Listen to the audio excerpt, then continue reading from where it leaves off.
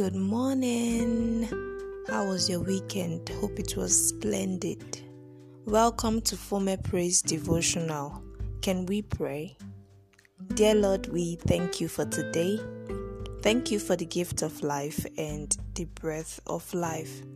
Father, we exalt your holy name in Jesus' name. Lord, we pray committing this day unto your holy hands. We ask that you take absolute charge over all we do today in Jesus' name. Lord, guide the steps of our feet and bless the work of our hands in the mighty name of Jesus. Lord, help us to be diligent laborers, sowing the seed of an idea or a vision, cultivated with hard work, prayer, and faith, and reaping a profitable harvest. In the mighty name of Jesus, help us, make us indispensable in our places of work.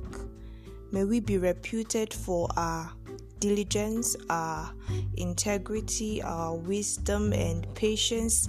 In the mighty name of Jesus, Lord, we thank you for today is a very productive day and a successful one. Thank you, Lord, for we know it is done. In Jesus' most powerful name, we have prayed. Amen. Thank you so much for joining me once again today. I really appreciate it. I'm super delighted you are listening. I remain Former Abraham, your spirited host here on Former Praise. Last week we had an awesome time with God, and I believe this week will be greater. So, in our study for today, we'll be looking at the topic, Prove Your Faith. Today's topic is Prove Your Faith. Our text is from the book of James chapter 2 verses 10 to 26. Our memory verse is James chapter 2 verse 18, and it says, Yea, a man may say, Thou hast faith, and I have works. Shew me thy faith without thy works, and I will shew thee my faith by my works. James chapter 2 verse 18. James chapter 2 verse 18. Yea, a man may say, Thou hast faith, and I have works. Shew me thy faith without thy works, and I will shew thee my faith by my works. It is all too easy to seek to extol our personal virtues, flaunt our spiritual gifts, and make ourselves look better than other people.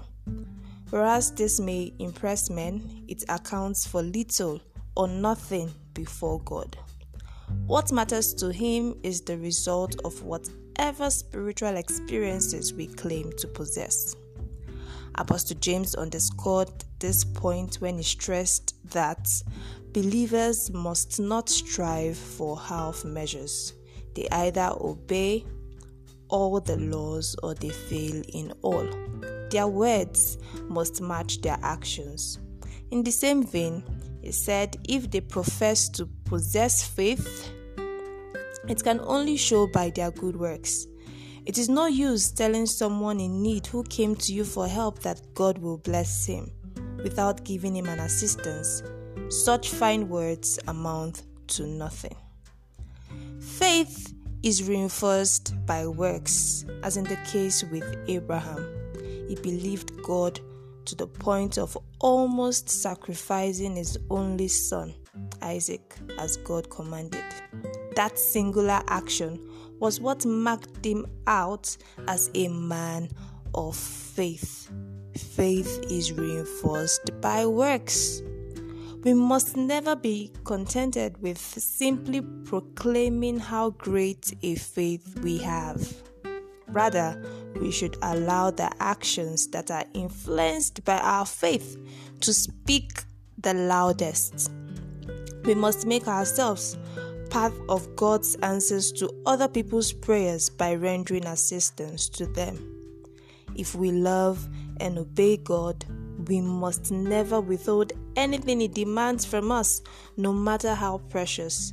This is the only way to prove that we have faith. Prove your faith. Faith without works is dead. Hallelujah. Thank you so much for listening today. I hope you got value. Do have a lovely day. Till next time, till tomorrow, stay safe. Bye for now.